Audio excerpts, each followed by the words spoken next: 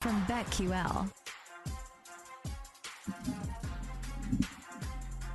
Welcome back to BetQL Daily, presented by BetMGM. Eddie Gross, Joe Ostrowski, and Aaron Hawksworth here with you. Time now to look at NFL season leaders. And as we look at the market and have a couple of games under our belts as far as figuring out what's true, what's not true, how offenses might evolve or maybe devolve.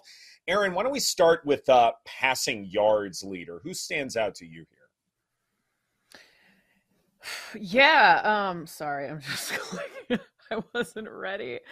You're still mad about Cowboys Giants. I get it. I know. You're still mad. Sunday Night Football week 1. No. We're moving to week 3. And she's still stuck on, I can't believe they won 40-0. No, Joe, that's not what she's distracted by. She's still looking at Mike McDaniel things and the family that he's put together. I'm stalking his family now. Yeah. What school does the kiddo go to? Saying it just blows my mind. Her maiden name is Hemstock. Just saying. Wow. All right, back to passing. It's his wife. That's her last name. I'm telling you. Look it up. Yeah. Hemstock McDaniel. Nice hyphenated. Mouthful, though. Yeah, I like that accent you threw on there, too. Kind of like a country vibe. Let me call you out on this one, buddy. Go ahead, Aaron.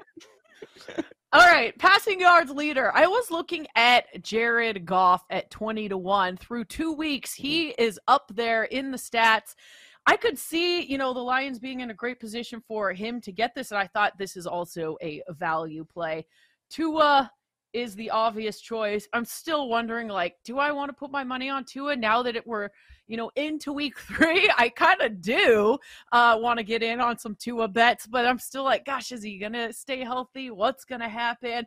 I looked at Tua for passing touchdowns, but I think you can find value on Tua in other places. So my favorite for passing yards leader is Jared Goff, Ed.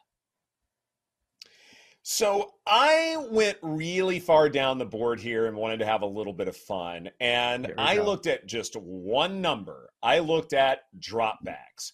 Who is being forced to throw the ball a lot? And one guy who really stood out, who I was not expecting to have this many dropbacks through 2 weeks, is CJ Stroud. This isn't a wide receiver core you necessarily respect. This isn't an offense you necessarily respect. They will be playing from behind a lot throughout the entire season, but he's 80-1. And you get a rookie quarterback in there so he can sling it about as much as possible. At least that's what D'Amico Ryans is trying to do there. So I think contextually, this one is just a fun bet at 80-1, Joe. I wrote down 3 names. Jared Goff, CJ Stroud, and Matthew Stafford. Wow. Those are the 3 names that I have. Look at us being the cute. Stroud one at 80-1 with what did he throw for almost 350 this past week with their defense. That's going to continue. He's not going to get pulled, so he's going to start every game that he's healthy. I love the Stroud play. The Rams, we don't trust the defense, right? As long as he's out there. I probably wouldn't make the bet because I don't know that Stafford's going to put together an entire season. Can he get to that stratosphere? Probably not at some point. But Goff, Stroud, and Goff's another one where bad defense. Okay, he's going to have to keep passing. And you look at some of his numbers, he hangs with the best already. Like we're carrying over what we said last year. I don't know that he can repeat that. Well, he has so far, and it's a small sample. But Stroud at 80, my goodness. Right now, at the moment, small sample, he's 4th. He's 4th in passing yards of 626. And your leader, Tua, not even 100 above him, and Tua's been, flawless so far. Playing from behind a lot. I mean, that's such an important indicator when looking at this. And it's not the best indicator because sometimes Pat Mahomes has had the most passing yards and he's never playing from behind, or at least it seems that way. But if you're looking for value, that's I think a good place to start. As far as passing touchdowns go, I don't have a play on this, but Aaron, I believe you do. Yeah, so I wrote in there, I already kind of mentioned it, Tua, with the passing touchdowns. I'm not sure. I mean, it's just 6-1, but if you're going to look for someone who can definitely get there with the weapons that he has on his team, the big thing with Tua obviously is just, can he stay healthy? Do you want to tie up your money? And just only at 6-1, I'm not sure that it's worth it, but it's the only one that really stood out to me, Joe. Okay. I also don't have a play. You want to move to rushing leader? Because I've got a long shot on that one. Okay, so this was just me going down the board at this stage, looking for someone where maybe we're not going to find the value in another week or two if the numbers are up there. And I was just, I might be stretching on this one. And I just was surprised at the number. I thought of the name and the situation, and maybe the situation changes from what we've seen in the past. I know the game was out of hand late in the second half, but the Bills ended up running a lot. Like, are they having internal conversations of, let's not put Josh Allen in a position where he's going to turn the ball over 2 to 3 times per game? Because that's what they did this past week. Cook's the guy. He's up there right now, and I'm kind of wondering, are they going to lean a little bit more on the run game than they have in the past? He has 169 rushing yards. That puts him 5th, right behind Nick Chubb. Well, he's going to pass him, who's 4th. Swift is 3rd. He's probably not going to keep that job. Maybe I'm just guessing a little bit. Like, I think there's an opportunity. CMC is going to be tough. Bijan's going to be tough. Running backs go down. James Cook is 100-1, and he's 5th right now. And you could kind of say he's 3rd based on the players that he's trailing. It does seem to me, and correct me if I'm wrong about this, but for the last few years, despite the Bills having a phenomenal offense, they haven't had that one running back they trust. It almost feels like it's a running back by committee kind of a deal. And if that's not the case anymore, it's one of those things where it's like, if you have a running back and say they're injured and you have to go to a backup, well, you and I know running backs don't matter because they're often interchangeable. But do the coaches know that? Does the play caller know that? Not necessarily. And so you're basically predicting that they will make those decisions based upon their comfort in their running back. And so here's a deal where James Cook may just get more carries, and maybe they just trust him more. And if that's the case, and they're playing with a lot of larger leads, never mind what happened in week 1. Week 2 is more indicative of what the Bills can be the rest of the year. I like that play. It's not a bet I'm making, but Aaron, I think it makes a lot of sense when it comes to what the Bills want to do as far as perhaps being more conservative with sizable leads. I just couldn't help but think, we've seen Stephon Diggs so upset already.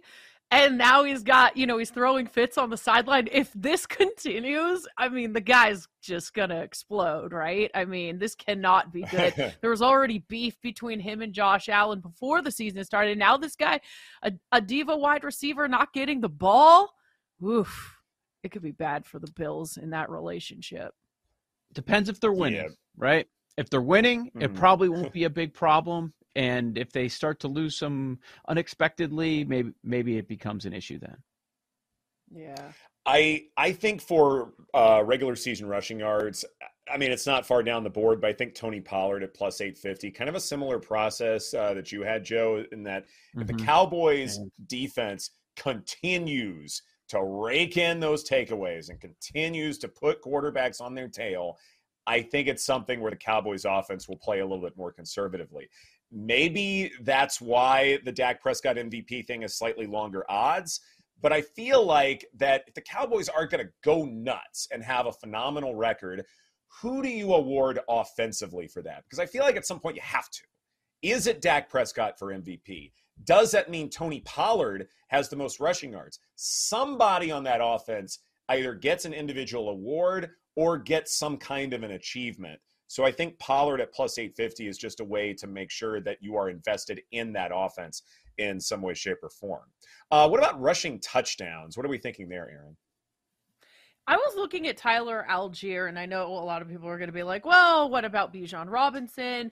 But if Algier's going to be used more in goal line situations, he's got 2 touchdowns already. The most in the NFL is 3. Mostert, Anthony Richardson, and Williams on the Rams. And then even McCaffrey has 2. Pollard has 2. So I thought maybe there's some value if that's the role that Algier is going to play with the Falcons. I think it's 25-1, and he's already got 2. It could be a good look if that's how their offense is going to be going. Maybe so, Joe. I would think that's only going to continue moving forward. Like I picked up I had Algier and a lot of like my son's team, which I help him with, and the one team that I have, and I'm like, I might just be dropping him soon because that's where I think it's going to go. It's going to be all Bijan, right?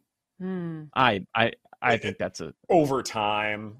Yeah. I mean, what is it, like midway through the season? Maybe that's when we see that sort of pivot to more Bijan.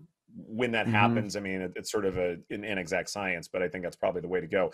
Do we want to move on to receiving yards? Because for me there, Mike Evans has more receiving yards over expected than anyone else, and he's 30-1 in one spot. If Mike Evans is going to be the Buccaneers offense, then okay, maybe he has the greatest air yard share among all potential receivers. I think 30-1 offers some real value, Aaron. Yeah, I love that. I did look at him. I think we talked about it yesterday, but I really like Olave, with Derek Carr and what this Saints offense. I think, they've got to go to him. He's so good. And at 20-1, you've got to think the Saints will also be playing from behind. So he's got just 2 yards shy of 200. He's 198 right now, about 100 yards less than the leader, Justin Jefferson. The Puka Nacua thing is interesting. I know. 266, but it's kind of trendy. Yeah. So it's for me, trendy. It's Chris Olave at 20-1. I think we all looked up the Puka number. Everyone was curious, but then I saw the 30. I'm like, nah. I mean, he might just lose this role. It's fun now. It's too noisy now, too trendy. The Evans number's interesting at 30. I find that pretty interesting. Olave, I was hoping for a better number. But I think he's going to enter this conversation. But the 20-1 held me up. Evans makes a lot of sense. He just may be the guy. Like he's just going to get all of the targets, all of the receptions, and then just may run it up that way. And they might be playing from behind a lot. That's the other deal. This is BetQL Daily presented by BetMGM. We will continue this conversation as far as our season leaders. That's right here on the BetQL Network.